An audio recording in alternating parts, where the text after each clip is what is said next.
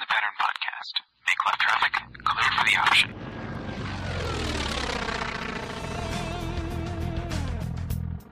Minneapolis departure, Archer 641, Charlie 2000, climbing 3000. Line up and wait, 7 range.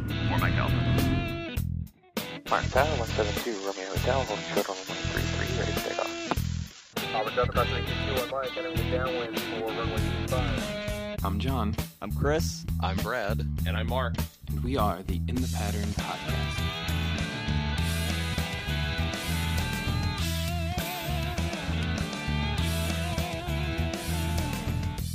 All right, welcome to episode 53 of the In the Pattern Podcast. This is Chris. Along with me tonight, I've got John and Brad. And unfortunately, Mark's not able to make it with us tonight. He's nursing a tweaked knee. That's what you get for running, Mark. See, we got vehicles for that kind of stuff. Stop it. Anyways, John, Brad, how you guys doing? Better than Mark.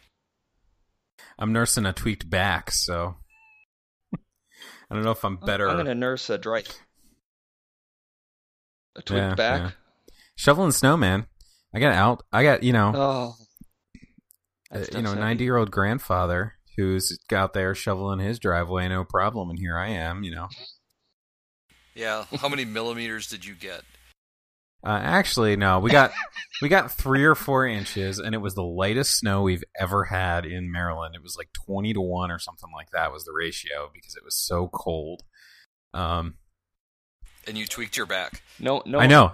It's actually most of it's because of job doing software. I'm sitting most of the day, and I've been trying to stand up more, but it's been killer on the back. So I need to sit stand desk or something like that. But that's what. First of all, none of us can say crap unless we have Felty on the line with us, right? Oh, yeah. Seven Rick, if feet. you listen, dude, we feel bad for you, dude. I don't even understand the concept of feet of snow, let alone 7 feet of snow, 8 feet. What is that nonsense? How many feet of rain do you get a year? Feet?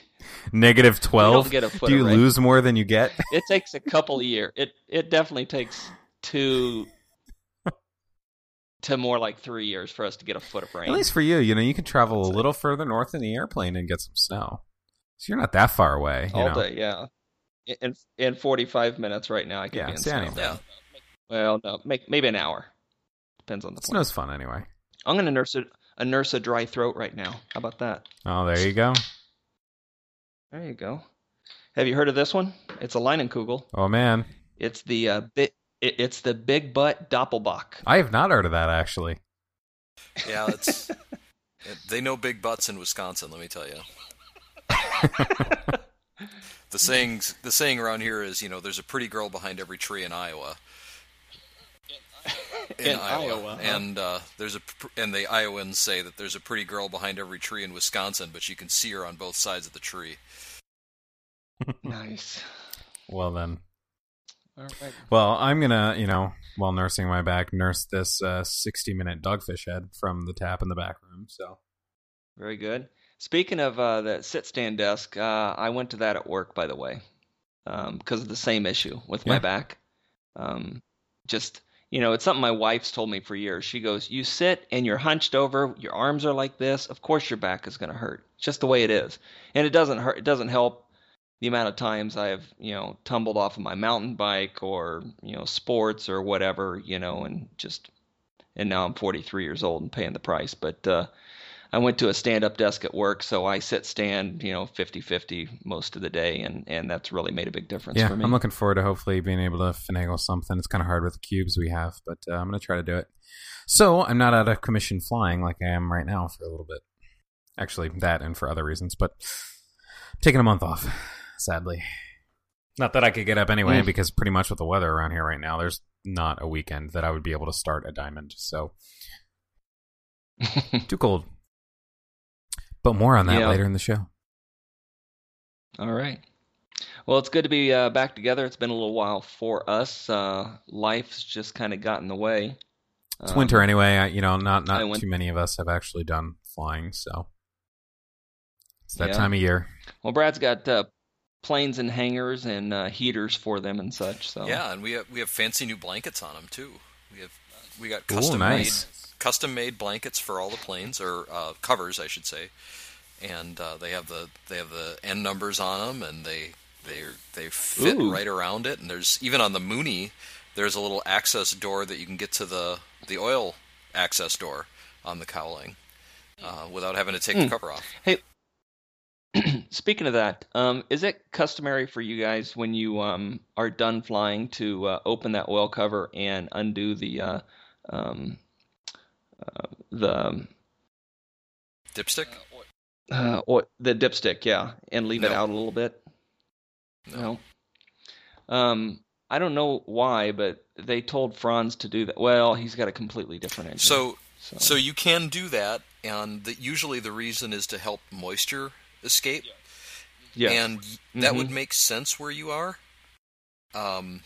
It would not make as much, because you don't have humidity, and not so much where I am, the land of 10,000 lakes. So yeah, I would I imagine do that's why. know one guy who has a he runs like a air pump that you would put in a fish tank through a bag full of silica gel, and then down into through after that pumps the dry air into the dipstick tube to dry out his engine. And That's then interesting. just once a month he pulls the silica gel out and bakes it. So Huh. Well, that's kind of ingenious and very useful, it sounds like. yeah, and If you want to go through the trouble that is each if time. you want to go through the trouble, he doesn't fly that much, so it makes sense to dry it out really well. And I do know in the wintertime there's a lot of visible moisture on the dipstick when I pull it out. So there's certainly water that gets in there from the combustion cycle, and it makes a lot of sense to get it out of there. And if we were in a dry place, it would probably make a lot of sense to leave that open. But as it is, we use the heaters and to keep the crankcases warm, and that probably helps dry them out a little bit in the wintertime too. But it certainly keeps the moisture from freezing and making a mess of the inside of the engine. Well, I imagine that is the reason why I was told to do that. But anyways, so yeah, speaking of the Mooney, I still have yet to fly it. Just life's been getting in the way. We've sold our house, bought a new house, moved. John's really familiar with how that works. Oh, except for the selling the house part. Well, yeah. The good news is that it's kind of a funny story. We put our house up for sale January 1st. We had our first person come through to look at it the next day, January 2nd. We had 4 people come through January 3rd. The first person that came through put in an offer, and it was maybe about $4,000 or $5,000 less than we were asking. And my wife's like, "Cool, we'll take it. Let's go with that." Yeah. And I'm like, "Well, let's kind of hold on a minute. Maybe someone else might want to put an offer in. Who knows? It's only been 2 days." And 2 of the other 4 people from that second day put in offers, and so the second offer was a little more than our asking price, and the third offer was $11,000 more than our asking price. So we took it. So and no contingencies, so they didn't have a house to sell. So it turned out really good. And the impressive thing for all of us was that it actually appraised for the $11,000 more than we were asking for that. Nice. So we really lucked out. Wow. Yeah. So we're thrilled, and all moved into the new house. That was a really long process because we just didn't do it all in just one day like a sane person would. We were actually in this house before we actually had the other house sold. So we just kind of moved like a lot of the big stuff, and then there was a bunch of smaller stuff that I was taking like a load after work every day home with me in boxes and filling up my truck for like a week after that or so. So, anyways, got through that, and now we're in the new house, working out of the new. I finally have a real office. Got a little aviation theme going on here. Looking for a prop to put on the wall. I got one of those in the back room. It's not a do real ya? prop, but We have the one it's from the Mooney. bent and all. with Yeah, curls it's on like the a end of pretzel. it. Mm-hmm. So it doesn't Did need you- as much wall space. Did you guys name the Mooney? Yeah. Is it called Bender? No, but we should start painting little prop silhouettes on it. You really should. You sound like that'll be hilarious. No, you know how like aces in World War Yeah, II yeah, with the yeah. little stickers That, every that. time they had to kill. Yeah. Yeah, you. Little prop Oh, okay, yeah. silhouettes. Put a little sticker on the side of Yeah. a curl prop. Yeah, every time Oh, they that would have be to. awesome. That's hilarious. If you don't, I'm just going to go over there and do it. Oh man, don't go there. So yeah, looking forward to trying to find it. I'd love to find a broken, messed up prop, but they're even expensive. So Yeah, buddy. I'm gonna end up probably getting some sort of replica. Just or bring Yeah. a wrench with you when you go to Oshkosh. Go Yeah. out to the flight line in the middle of the night. Yeah. No one, nothing to see here, folks. Bring a ski bag. Just lick it first. There you Once go. you lick it, it's Wisconsin. yours. Yeah, that's the rule of thumb, huh? But actually, though, at Osh, though, don't they have like all those tents and stuff with like old parts and just random stuff you can buy? I'm sure you could find a prop at Osh. Might be spendy Maybe, bringing it yeah. home, but yeah. Well, not if he Could be. drives. I don't know. No, I'm flying the Mooney. Franz and I are flying the Mooney out. You say that, but you still haven't been flying the Mooney, so I don't believe you. And chances well, are the I door's don't- going I to don't break need or to- something. I don't and- need to be checked out. Well, and as soon as you said I'm flying the Mooney, I'm like, there's no way you're going to fit a prop in there. There's no way. No, you can't fit golf clubs in a Mooney. Oh shoot! I'm just thinking. I'll have even a prop off of a No, cub. not even that. You're going to need like a quadcopter. Yeah. There you go. There you go. See, I'm thinking though, Mooney wise, We'll- with the rate that we go through We'll Moonies in this strap it to the podcast, bottom. what are the chances that anybody's Yeah. actually going to fly a Mooney to Osh? Ours has been several times, just never with me in it. And you're taking the Mhm. 6 this year, right? Yeah, I'm taking the 6, and so Mark had better be there with his daughter because that's why I'm taking the 6. Cool. Otherwise, I need to get some more passengers. Or I can There or you I go. can bring a yeah, bar. for sure. I'm not sure the FAA will be too thrilled with that one. Oh, they don't care. As long as you're not drinking and serving at the same time, I guess. No, drinking and serving is fine. It's the flying part. Yeah. Yeah.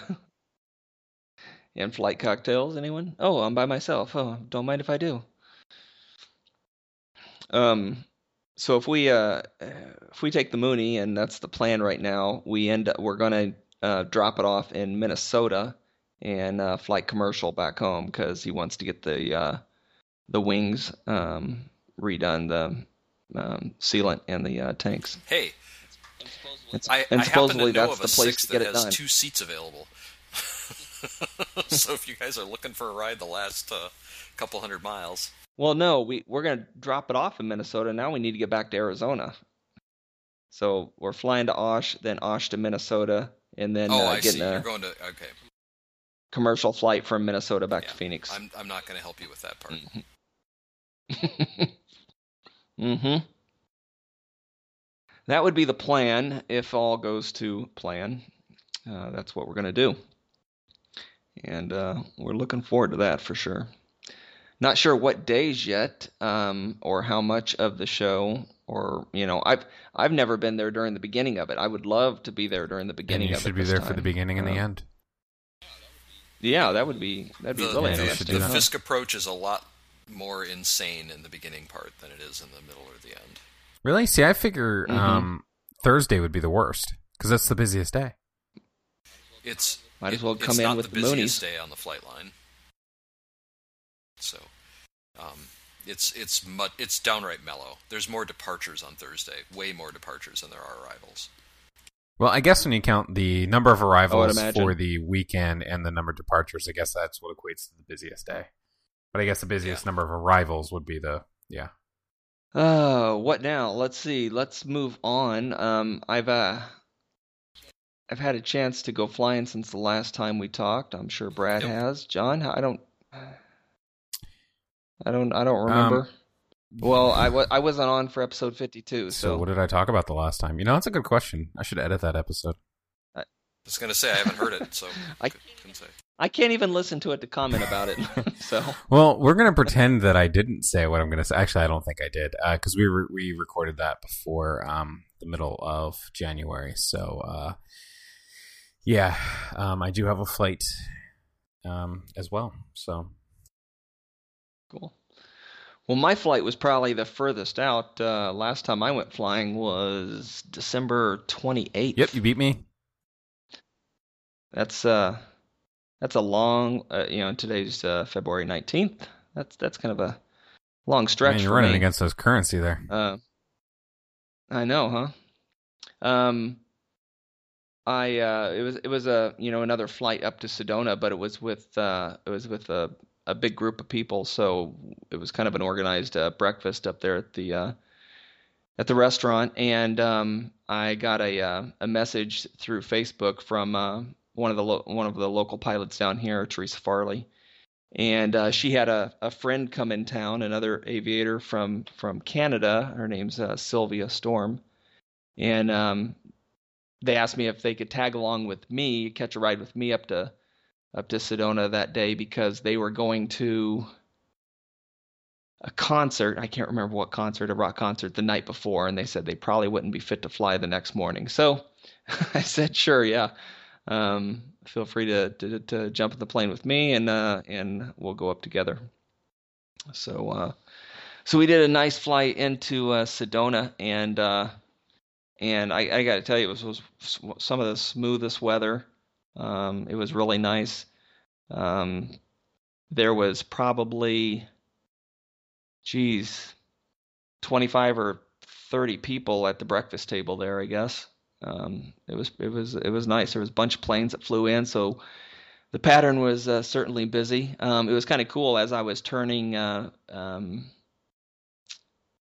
downwind to base or base to final. I can't remember which. I heard someone on the radio chime in, and I'm like, "That's Jackie, my old instructor." Nice. Recognize her voice from anywhere. Now, Jackie had a heart attack. Yeah, I remember you saying that. Yeah, a few months ago. I can't remember what month it was exactly, but she had a heart attack and had a quadruple bypass. She said she was released by the doctor fit to fly 6 weeks later. And her only stipulation was, as far as teaching goes, is that she wasn't able to do primary training. She had to have someone who was Could already a act as pilot, PIC. so she could do she could do instrument training, she could do commercial training, she could do recurrency stuff, BFRs and stuff like that. So it was really cool. I was like, "Hey, Jackie," and she goes, "Hey, who's this?" And I said, "It's Chris." She goes, "Oh my gosh," So it was cool to see her, and it was just a really nice fly-in, and kind of an impromptu, not an impromptu, I should say, because there was plenty of planning ahead, but it was nice to meet up with a lot of people that we chit-chat through Facebook, through a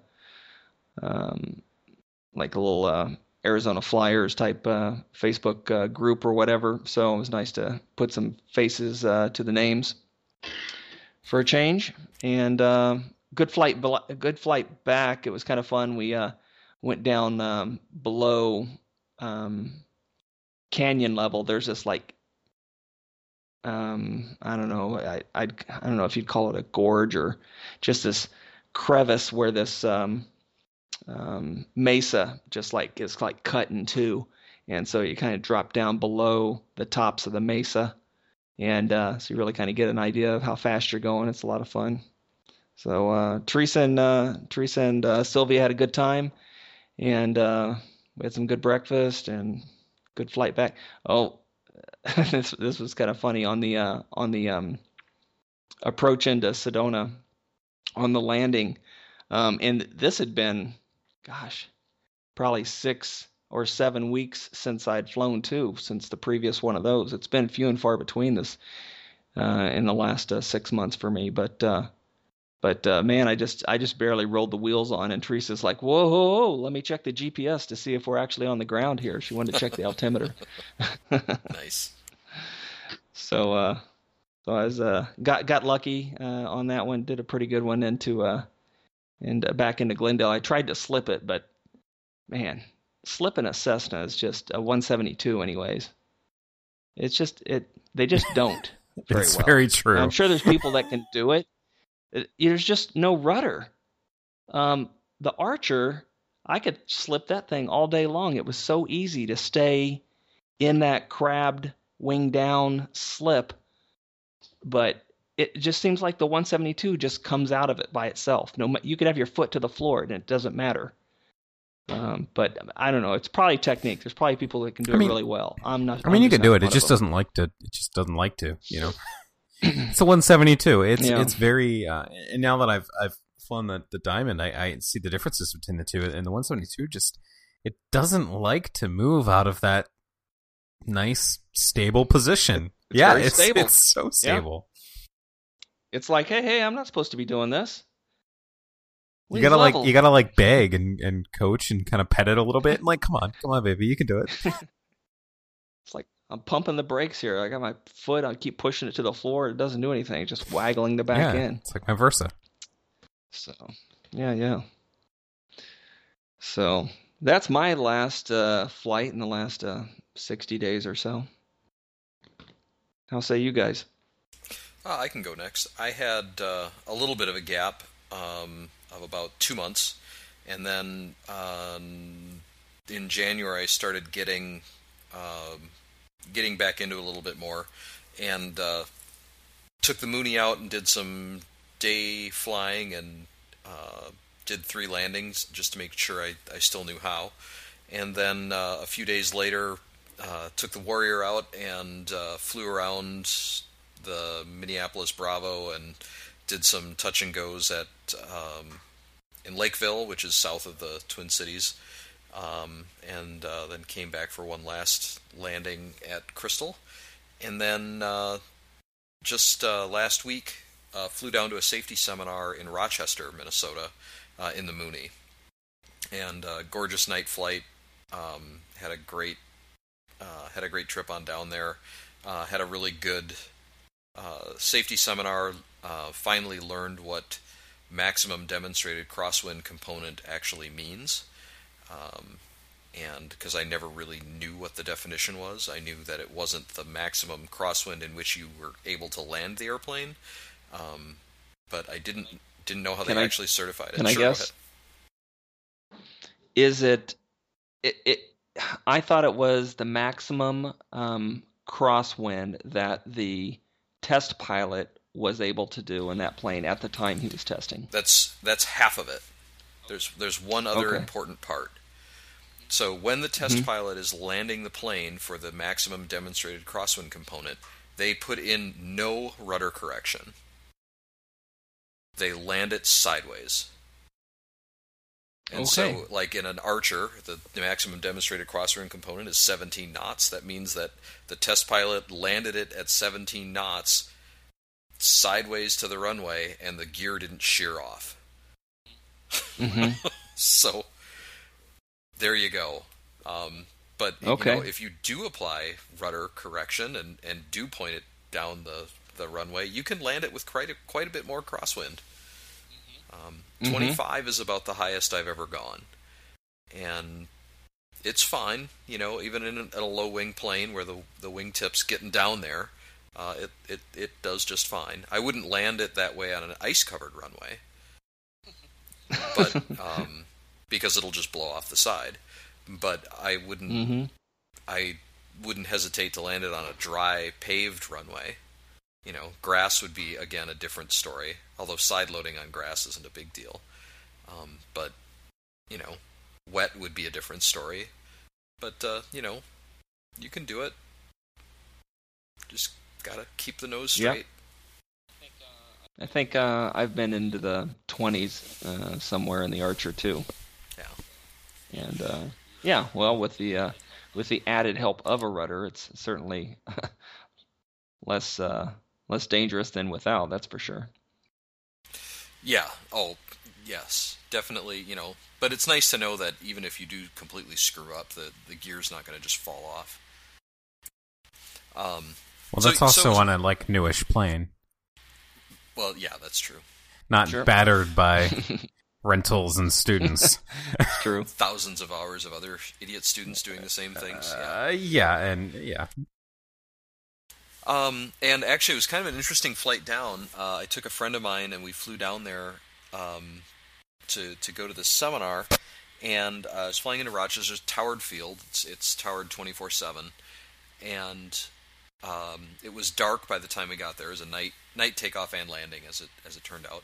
And I got all lined up, and they had the rabbit lights on. The approach lights and everything were all going, and I was watching it coming in, and I was having a little bit of trouble getting it slowed down.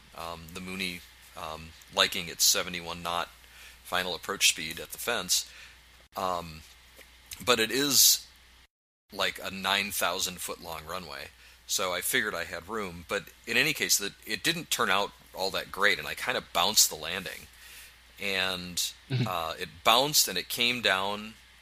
And was getting ready to bounce again, and I'm like, there's no way I'm bending a third prop on this plane. I mean, not that I bent the other times, but, we're not going there.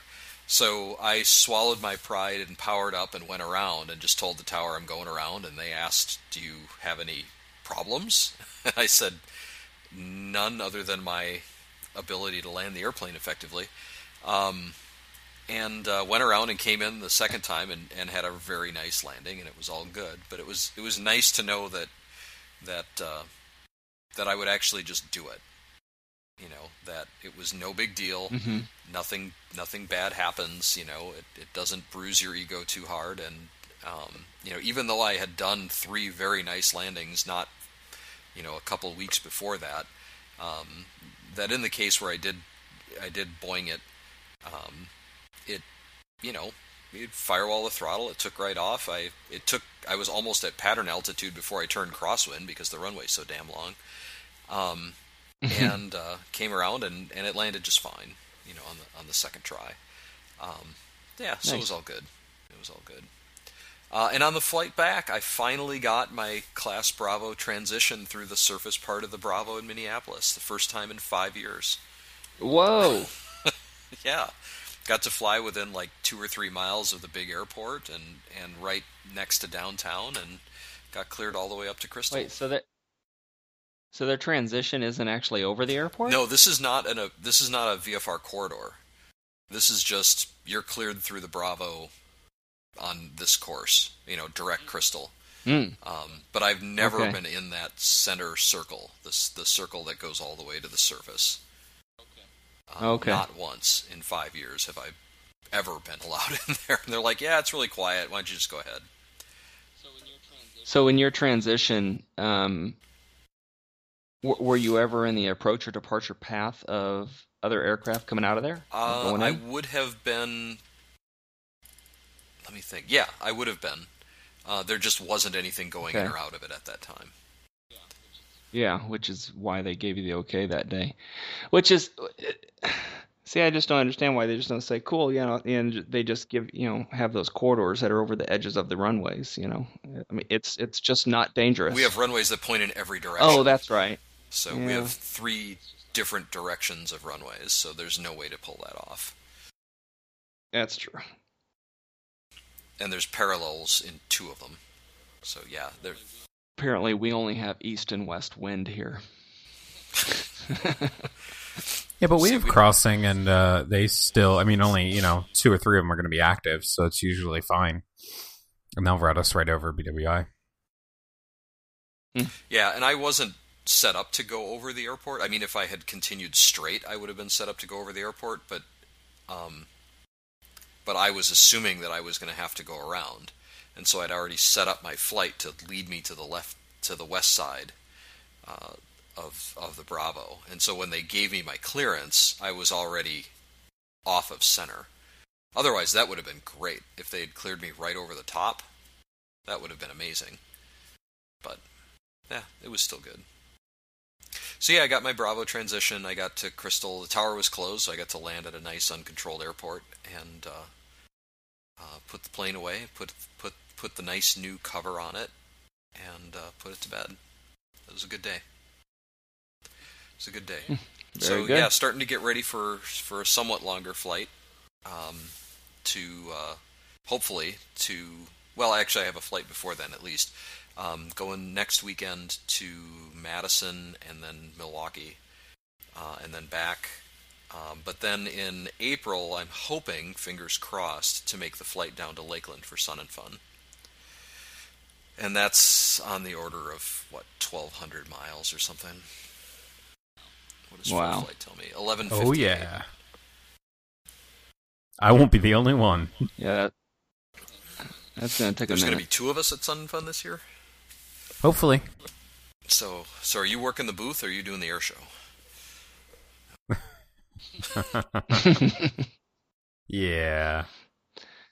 John, the booth babe. Yeah, definitely. Oh, that's exactly what you guys want. But you don't want me there. So I would like that's to kind of come, my update. but, yeah, no, we got to get you there too. You know, Yes. the Mooney will get you there in just a few hours. yeah, same distance pretty much probably as Oshkosh. It's probably the same distance for you as it is for me.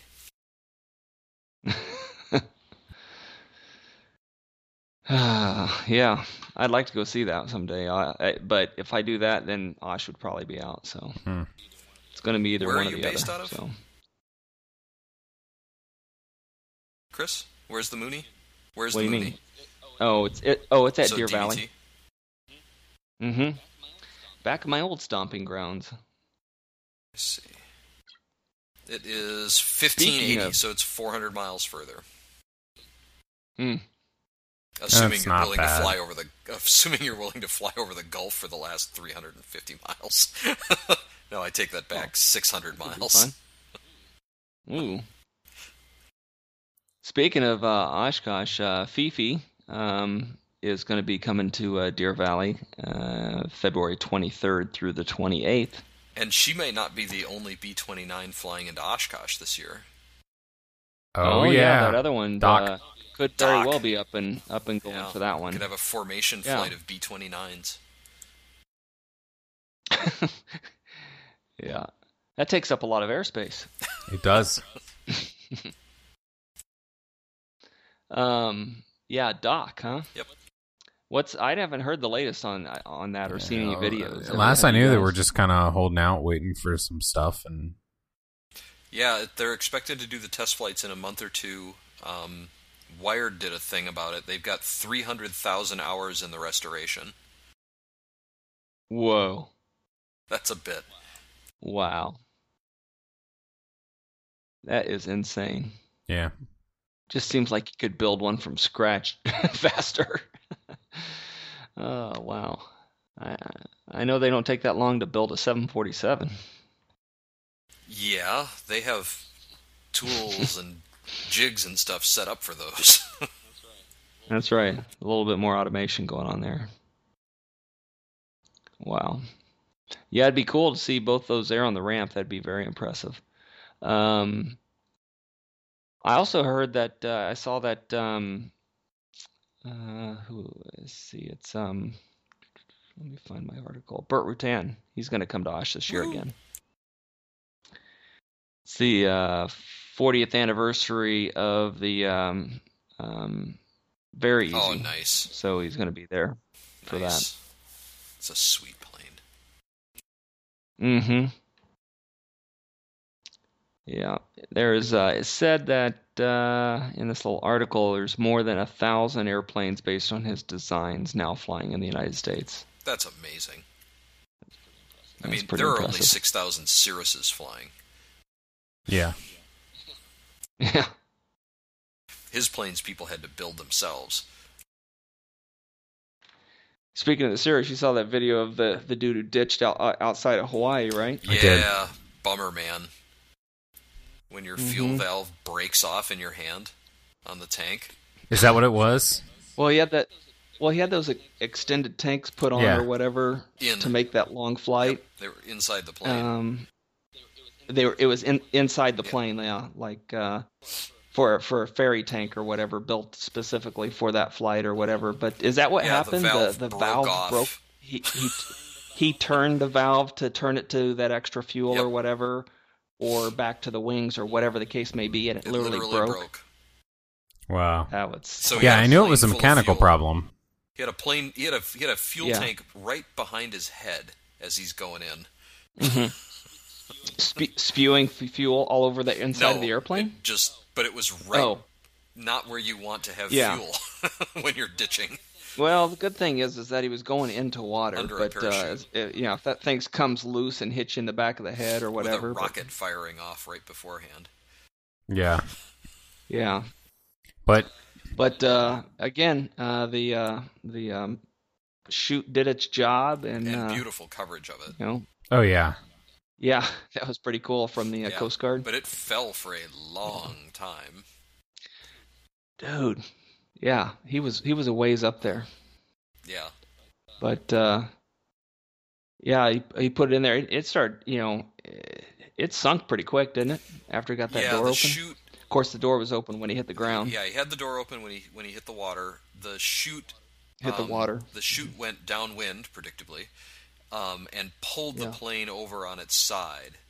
And so the plane started to fill. The cockpit started to fill with water in something. It was under 10 seconds, but it was plenty long enough for him to get out with the raft, and then. Yeah, it was classic. I mean, he nailed it. I mean, he did a great door job. Open before he hit, ready to go, and then as soon as he was in, he was out. Yeah, right. He had coordinated everything with his raft, he had found a ship, and the Coast Guard had sent a plane out, and I mean, he had a lot of time, and he used it very wisely. Yeah, it was probably It was good that he popped that thing as high as he did. A lot of us watching it were probably going, really? Why are you doing that so high up? But then you're thinking, he's got a lot of stuff he's got to get prepared for. So. Well, yeah, and why not? I mean, it's not like you're going to hit anything. It doesn't matter what part of the water you hit. You weren't, gliding closer to the shore is not going to help you at all. So, because you still weren't going to make it. So use everything you got. Use as much time as you need. The plane was pointed straight down for a long time as the chute opened. It was a decent amount before it kind of stabilized. Yeah. I was kind of surprised by that. Yeah. It looked like it was descending at a pretty good clip too, even with that chute open, just because of the angle at which the video was happening. Well, it was really hard to tell altitude. But then, because you didn't have a ground reference, and then once the ground came in the water, then you were like, oh, okay, that's much slower than what I was thinking it was hitting at. Yeah, but they do hit. I mean, it saves not easy. The passengers, not the plane, right? You can't just... Yeah, the plane's still a wreck every time. Yep. But that's okay. Yeah. That's the important part. That's what the insurance is for. Exactly. So... Live to fly another day. So, John, you had a flight? I did. I said live to fly another day. Okay. That's right. But no, I did. Shortly after we recorded our last episode, sometime after the 15th of January, I forget what day, I went out, took the Diamond out for the first time by myself. By myself, I mean with passenger, that isn't CFI. And took my stepmom up on her first flight. And oh, cool! Yeah, so it was. You're slowly but surely getting that whole family. I am. My list is getting down there. I have a feeling within the next year or so, I'm going to be caught up in the initial batch and kind of ready to start expanding out. So that makes me happy. Yeah. But yeah, so I took her up. She is notoriously a nervous flyer. Absolutely hates turbulence. I've flown with her commercially a couple times, and she's kind of like a wreck the whole time as soon as we hit turbulence. So, I knew it was going to be interesting. I didn't really know how it was going to go because it can go one of two ways. Either they're going to keep freaking out, or they're going to freak out initially, and they're going to kind of get better about it, right? As they kind of start to realize what's going on and kind of get a feel for it. Because it's still even smaller planes are just different than being in a giant mailing tube. Most definitely. So I was kind of on my toes on how this was going to go and kind of ready for anything. And I had planned a flight out to Ocean City, Maryland. Now the Diamond has a little faster cruise speed, so I can get a little just farther enough to kind of extend my trips now a little bit for the same price, which is nice. So I was planning on going out to it's about 50 minutes an hour or so to Ocean City, so I was going to do that. And first I show up at my dad's house to pick up my stepmom, and I was kind of looking at, those I know the UCAV guys talked about it, those aerostats that they've had, the aerostats. Oh, yeah, the balloons. So there's the one there's the one in Aberdeen, Maryland. There's actually two of them, I think, but there's one that's up right now, and they had that one up when I went up there. So it was the first time I had actually seen it because I hadn't been up that way. So it's I was trying to take some pictures of it because it was interesting, and I kind of hear my stepmom kind of jump out of the door as I'm looking up at this aerostat, and then I look over and she's wearing this giant NASA flight suit, like full orange jumper. Wow.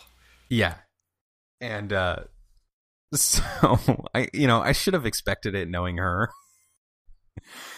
And she wore it into the plane. She wore it the whole morning. And, all the way to the airport, all the way into the plane. I mean, she was committed to it.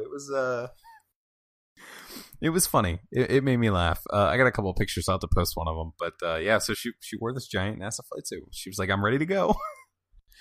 But we went out to the airport. My dad came out to take some pictures and everything. We went and did our pre-flight. I got a preheat.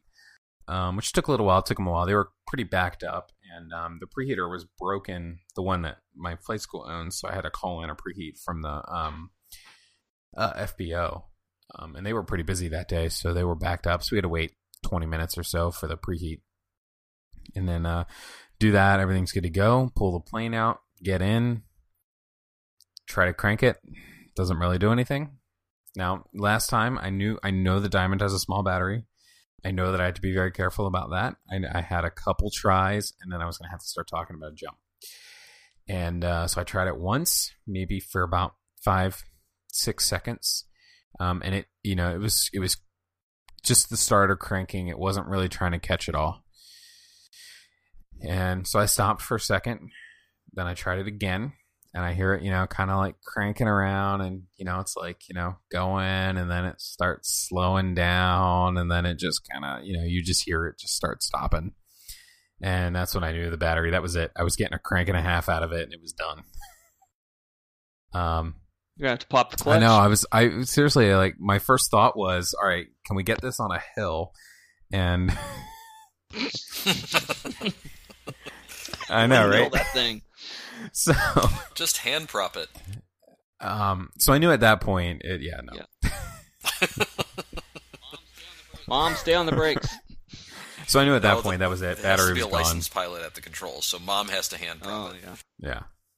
Oh, good. She'll love that. Oh God. Yeah. No. So yeah, that was it. Battery was toast at that point. Throw Mama from the plane. I pushed the plane back, let 182 that was in the hangar across go, and he got started up, took off. By that point, I had contacted the school because I hadn't actually done a jump in the plane yet. So I kind of asked, I said, hey, we're going to need a jump. What do I need to do? And he was like, hey, I'll send out an instructor. So instructor comes out. He tries to do it. Nothing. At this point, like, you turn the key and you just hear it go, and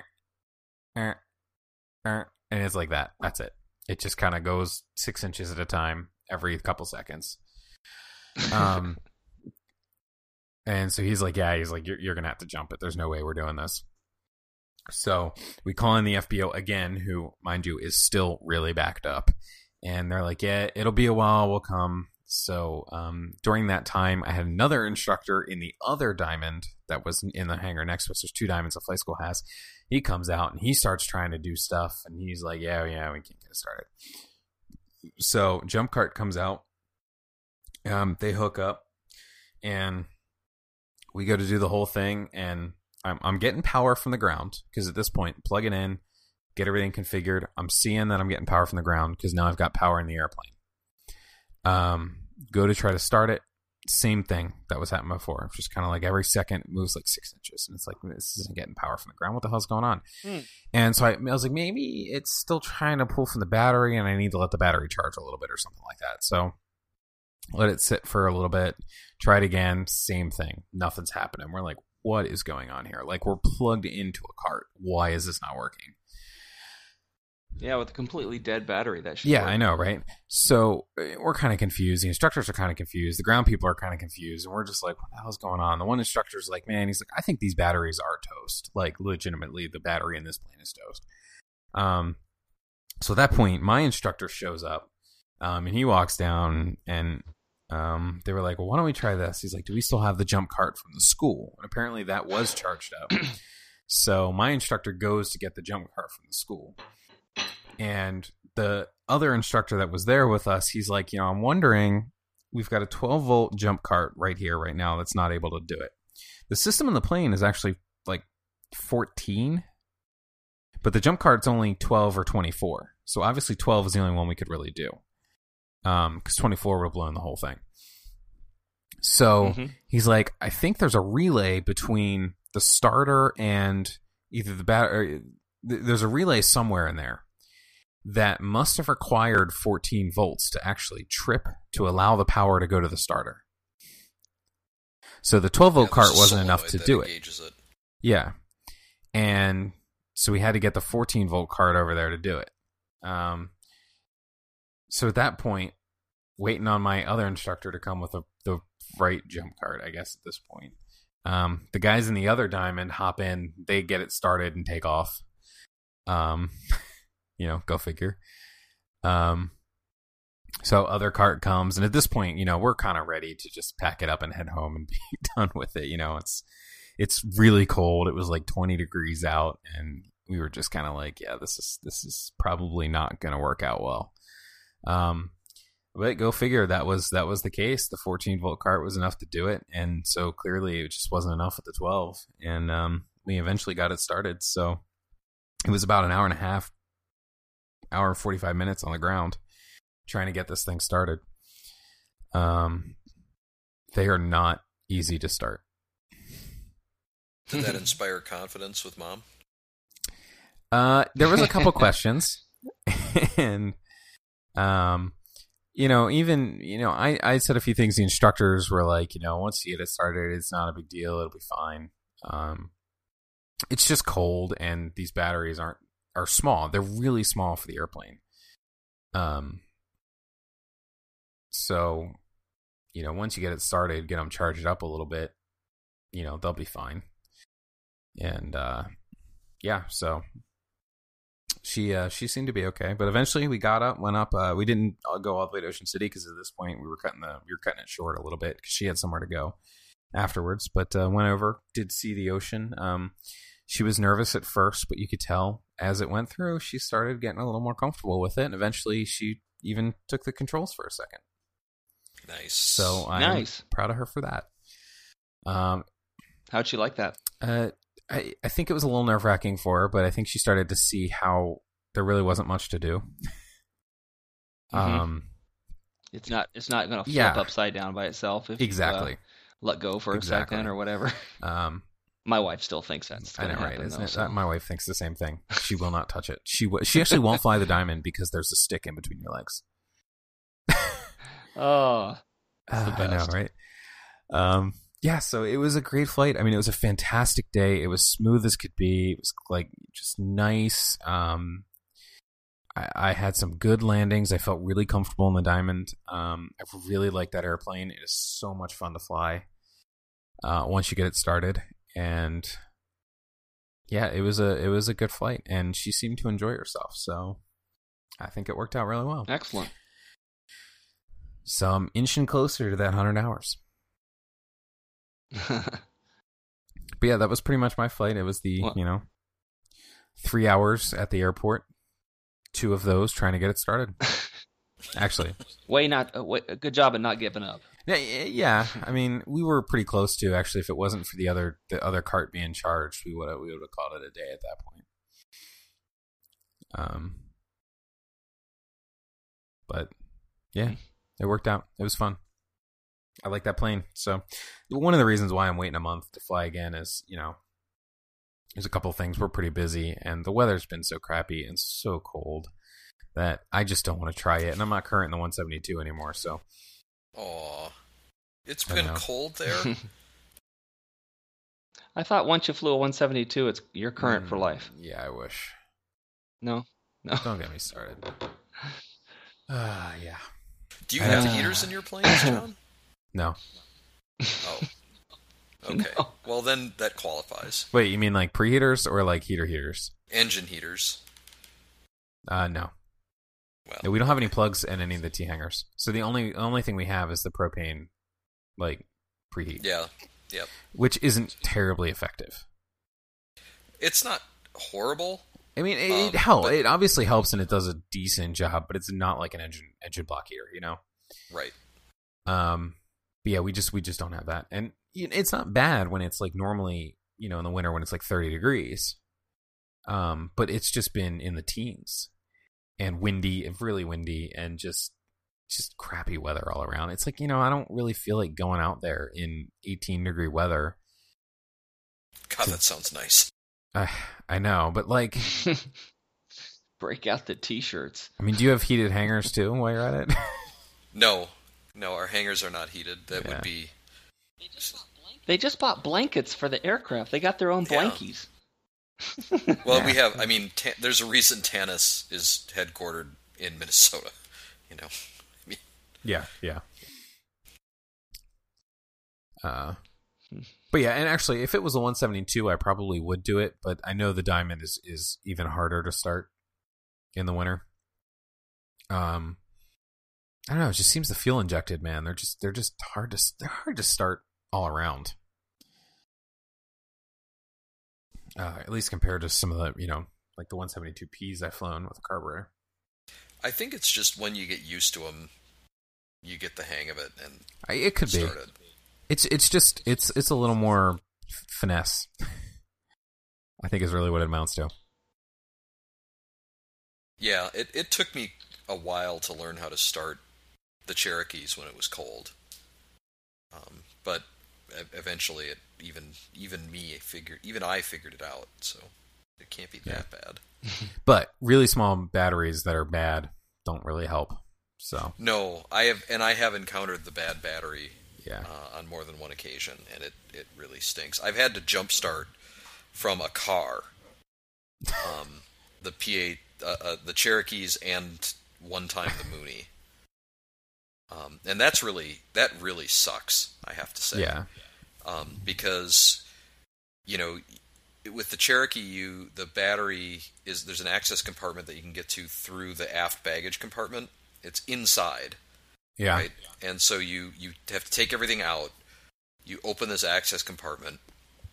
You hook up the jumper cables to the car and to the plane, and you jumpstart it. And now there's a 60-mile-an-hour wind, and you have to put everything back, take And a turning take prop. the cables off. Well, the turning prop's a long ways away. I mean, there's a wing between you and the prop, so you're not going to get hurt. But I guess you in have that plane, yeah. Yeah, so you're a long way from the prop, but it's windy. It's cold because it was cold, which is why you couldn't start the plane in the first place, right? And Yeah. you're trying to reload everything in the back while you're freezing body parts off and they're blowing away.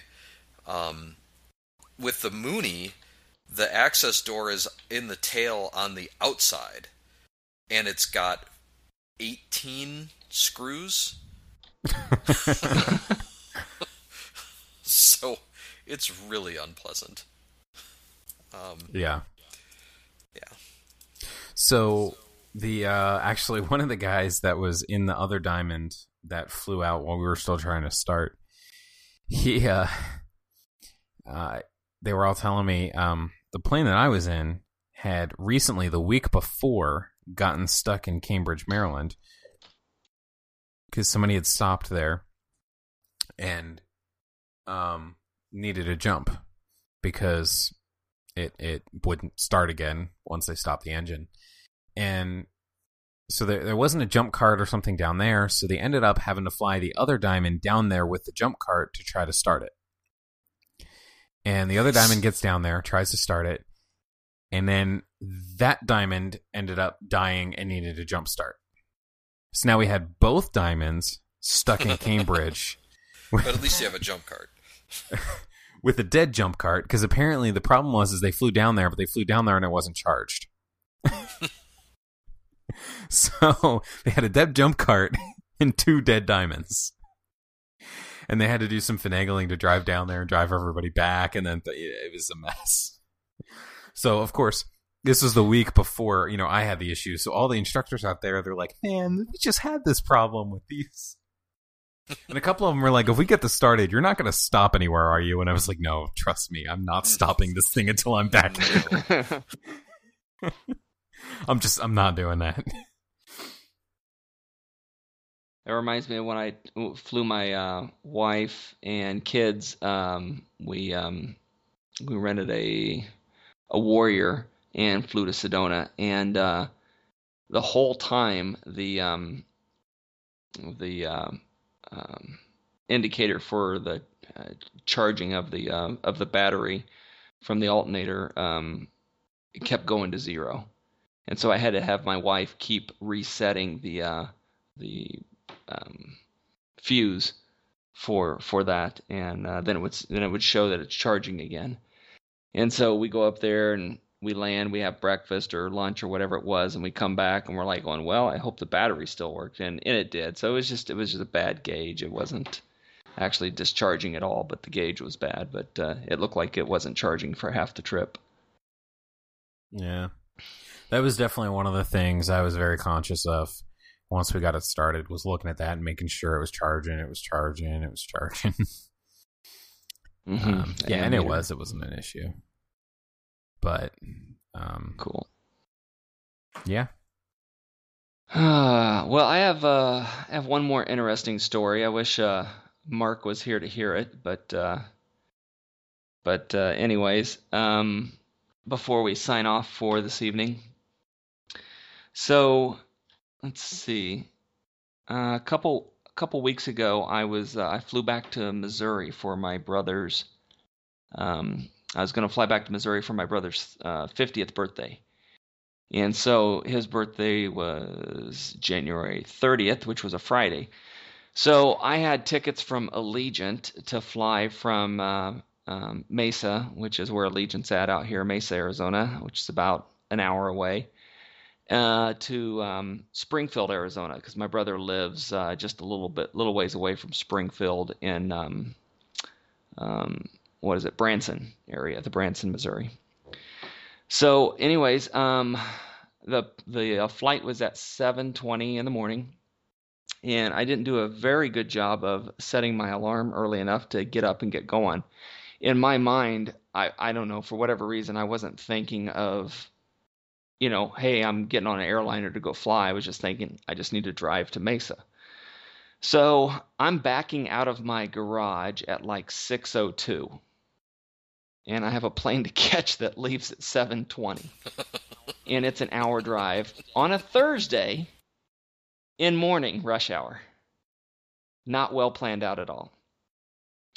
So anyways, as I'm backing out, I'm like going, what was I thinking? I'm like, this is just never going to work. So I get on the freeway and almost immediately come to, not quite a dead stop, but a crawl. And I'm like going, oh, no, this ain't going to work. Yeah, I was only in that for a little while, and then the heavens opened up, and I put the hammer down. I'm doing 85, and there's some traffic, but not enough that I was back down to crawling again at least, which was nice. So, and it's 55 miles from my house, guys. I mean, it's a haul. So I knew I didn't have enough time to use the extended stay parking, so I just parked right there at the airport. They have some on-site parking, and it's not that much more expensive anyways. But anyways, I park the truck, grab my bags, and I am literally running as fast as I can, carrying my laptop bag or my backpack and a bag that's going to be my carry-on. And I'm running. I get inside. This is a small airport, literally Allegiant's the only airliner that flies out of there. So really small. No one in front of the TSA guy, so getting right in line, hand him my documentation. He okays me to go through. I run over to the x-ray machine, take off the belt and all that nonsense, and have my stuff go through there, take my x-ray, yada, yada, yada, grab my stuff, put my belt back on, get my stuff. Now I'm running to the terminal area where the planes are. And I see the sign, and it says, to Springfield, Gate 9. And currently, I'm in front of Gate 6, 7, and 8. So Gate 9 is just right next door. I mean, I got to walk out of Terminal 6, 7, and 8. A door opens, there's a walkway, and then there's another door, 30 feet away. So I'm running, open up that. Or go through that door, go into the next door, go into this other building is just Terminal 9. There's no other terminal in there. And, or Gate 9, I should say, not terminal, but Gate 9. I go in there, there's not a single person in there. And I'm like, oh, crap. But I can see the plane. The plane's outside. The air stairs are still connected to it. There's people still out there. So I start yelling at the top of my lungs for help. I'm whistling as loud as I can. Yeah, whistling as loud as I can, and I can whistle really loud. And I'm banging on the glass door. There's people outside, the people putting the baggage on and just other people walking around by the airplane and stuff like that, and the people who marshal and whatnot. And I'm banging on the glass door. No one hears me. No one sees me. And then I lose my mind. I open the door, which sets off an alarm. Nice. The door did say emergency exit only, something. Did you declare an emergency? All I knew is I had a boarding pass and that I had to get on that plane. So I open the door, the alarm sounds. I walk out the door. Now I have all kinds of attention. Okay? Plenty of attention. I start walking towards the plane, and some dude at the next plane over sees me, is like, whoa, and I'm showing him my boarding pass. I'm like, I got to get on that plane. It's my boarding pass. No, you can't. I go, come on, it's right there. Here's my boarding pass. I'm on that flight. Nope. He goes back inside, and now you're in trouble. I'm like, oh, great. So now he comes inside along with the gate agent who would be at that gate had she had been inside, that is. But after they're done boarding the passengers, they go outside to help them get on the plane, I guess, or whatever.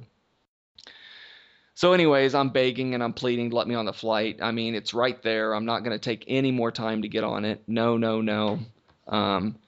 She's like, well, she's in her computer. Click. She goes, well, the next plane leaves. I go, on Sunday. She goes, yeah. I go, that would be my return flight. She goes, will that work for you? No! I'm going out there for my brother's birthday party, which is tomorrow, and I come back on Sunday. See how that works? No. She goes, well, is there somewhere else we can fly you today? I'd like to get on that plane. Well, you can't. Somewhere else? I'm like, you don't fly anywhere else in Missouri. So no. Aww. Then the police show up. No. Then the TSA shows up. Well, you don't have to worry about flying anywhere else anymore. Well, not that day, at least. So, I tell them the story, I mean, there's video coverage of it. There's video coverage of it in that area. They can see what I'm doing. I'm very compliant, non-combative, never was I threatened with going to jail or anything like that. The police officer writes up on it looks like a little 3x5 card of the incident. And then tells me, he goes, well, this is going to go to about 10 federal agencies. You may or may not be fined up to $11,000. You may just get a written warning too. I don't know how they turn out, he says, but that's the deal. And whatever the decision is the decision. There is no appealing it. If you do not pay the fine, if you get a fine, you are then on a permanent do not fly, or not a permanent, but then you're on a do not fly list. Fine. So, put my tail between my legs, drag my bags back out to the truck, drive back home. I text my aunt, who was going to be picking me up, that missed my flight. Oh, that's okay, honey. When's the next one? I'll just come get you then. No, it's not happening today. Oh, okay. Well, she's sad and everything, just like I was. So I go get back home. My wife's here. I tell her the whole story. I just go back to bed. It's 8 o'clock, 8:30 in the morning or whatever. I go back to bed because I got up real early and only had like 5 hours sleep from the night before, maybe 4. I don't know. And I hear her like at 11 o'clock. She's up now because I think she works at night. And she's talking on the phone to some of our best friends, and they're like, would Kansas City work? We'll just use our points and get them on a flight to Kansas City. I'm like, well, that's all well and good, but I'm not going to be able to use my return flight because if you don't make your originating flight, they'll just cancel your return one. I tried that before with with Southwest one time. For whatever security reasons, they think that that's a risk. So I'm like, but I don't know. So anyways, I get up. And I get on the computer and I get on the chat with Allegiant and I say, hey, I missed my flight this morning. Can I still use the return flight if I get there with a one-way ticket from another airline? They're like, yeah, that's fine. We still see you booked. I go, so I'll still be able to get on that flight. Yep. And then click and the connection's done. I'm like, well, that was really scary. I did the TSA just like knock me off of this chat with these people. What's going on? I'm getting a little paranoid. So I start another chat with them again, some other person, and I go through the same thing and ask them the same deal and confirm like 3 different ways of asking that question. And they each time, yes, and yes, the flight, you can still get back on it. So I screenshotted all of that and printed it out because I'm not getting to Springfield and then I'm not getting on that plane. We're going to talk to Alyssa and your manager and everybody else. So I'm getting on that plane. Anyways, so I checked my Southwest card. I had points, so I got my own one-way flight there on Friday, and made it and got back. And day before yesterday, I get certified mail, a letter from the TSA, letter of investigation, just basically asking for my side of it, if I would like to respond with my side of it so they could finish their investigation and make a ruling on it. So I have to basically tell them the story that I just told you. Just send them a link to the podcast. And beg for forgiveness, So, how about that? The moral of the story. Mm-hmm. Don't go through the crash bar that says emergency exit only. Yeah, authorized personnel only. So should have taken the Mooney. Had there been a gate agent actually at the gate, would this have ever happened? Clearly no. But TSA runs a very tight ship, very minimalistic, and so that gate person's pulling double duty, They weren't there to answer questions. So anyways, had there been a gate agent there, maybe I would have got on the plane. I don't know, because there was time. I mean, by the time the police came, the plane at that point was just being taxied back or pushed back. So it was there for 10 minutes while I was there. So it's not like I would have actually held it up by any amount of time. But it is what it is. There was, never any, arguments or yelling or, there might have been a little crying, but there definitely wasn't any yelling. And no threats or anything like that. So I hope and pray I just get a little written warning out of the whole thing. So anyways, don't do that. I don't suggest it. Bummer, man. Yeah. Mm-hmm. So, and on that note, how about we finish this podcast? Fair enough. Well then. Shout-outs? I just had one for Launchpad Marzari, I hope it's pronounced, who is getting checked out in Fifi and has been doing touch and goes in Fifi all week. What? Yeah. Whoa. Wow. He's living the dream. Yes. Mm-hmm. Yeah, he's got some video Nice. from up in the Bombardiers Bay doing touch and goes. Very cool. That looks like fun. So, big tip of the hat. Happy for you, man. I wonder if he's going to be the one who flies it out here to Phoenix. I don't. He might be with the plane. I don't think he is getting trained in as PIC. But he is volunteering and doing a lot of maintenance and that kind of stuff. So, yeah. Cool. Well done. Yeah, that looks like a blast. I would love that. Mm-hmm. Yeah. But my wallet would not. Exactly. It is less expensive for me to fly the Mooney to Lakeland than it is to do the flight on the B-29. Yeah. Yeah, the B-29 takes more fuel and energy to taxi and run up than it does in your whole flight. Yeah. I did see a scary stat, speaking of using fuel. They're looking at re-engining the B-52s, because they still use the same engines that they had on them when they were built in the 60s. And they burn 3,000 gallons an hour at cruise. How do you carry enough fuel for that at that burn rate? They're big. Wow. Yeah. But that's a lot of stinking fuel. 8 engines, baby. Wow. Yeah, I know. That's a lot. I got a shout out. Shout out to Teresa and Sylvia for coming along with me with our flight to Sedona. It was good to see you both and enjoyed the flight with you.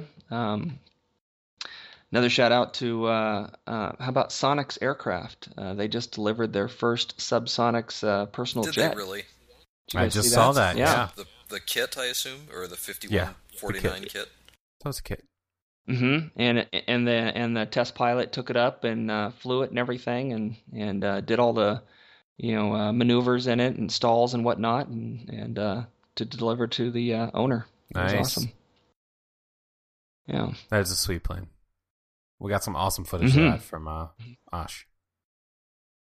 Yeah. Very cool plane. That makes it look so much fun.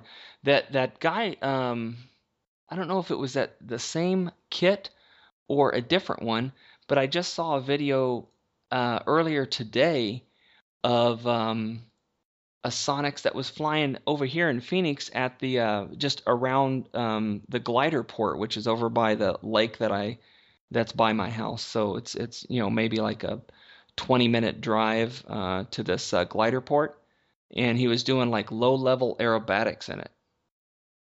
If I can find the video, I'll send it to you. Hopefully not too low level. It's kind of low. Or hopefully with a box. There it is. Low-level aerobatics practice at Turf Soaring in Phoenix, in the Subsonics, and this was posted just 2 days ago. Yeah. Yeah. Here's the video. So, anyways, anything for you, John? Yeah, just a shout out to the plethora of instructors that helped me try to get the diamond started. Thank you to that. And my stepmom for bravely going up. I know it was difficult for her to say yes, she wanted to go up and actually going up with me, but she seemed to enjoy herself in the end. So glad that we got to do that. Yeah, that's all I got. So cool. Let's wrap this thing up. Chris, where can we find you online? You can shoot me an email at chris@inthepatternpodcast.com, or you can find me on the Twitter at Cholubaz, CHOLUBAZ. Same thing for my YouTube videos. And Brad, how about you? You can reach me via email at brad@inthepatternpodcast.com. You can find me on Twitter at Brad Kane, on the Facebook, or on Diaspora at bkane@diaspora.kane.com. Kane being spelled Kilo Oscar Echo Hotel November, just like it sounds. Of course. And for me, you can find me at john@inthepatternpodcast.com. I'm Pilot Conway on Twitter and pretty much anywhere else online.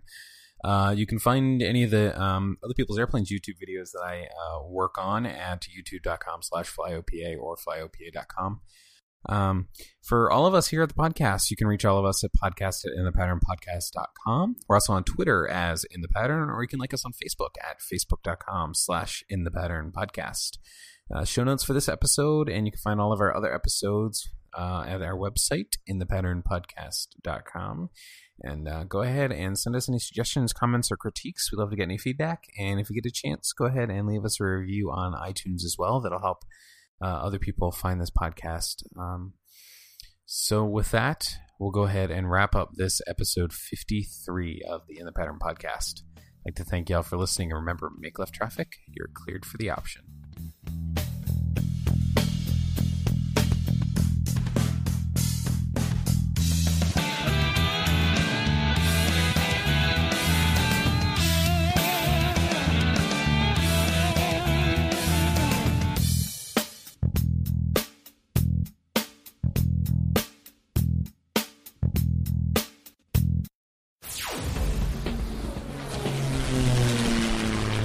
Find this and other great shows at the Aviation Media Network. The Voices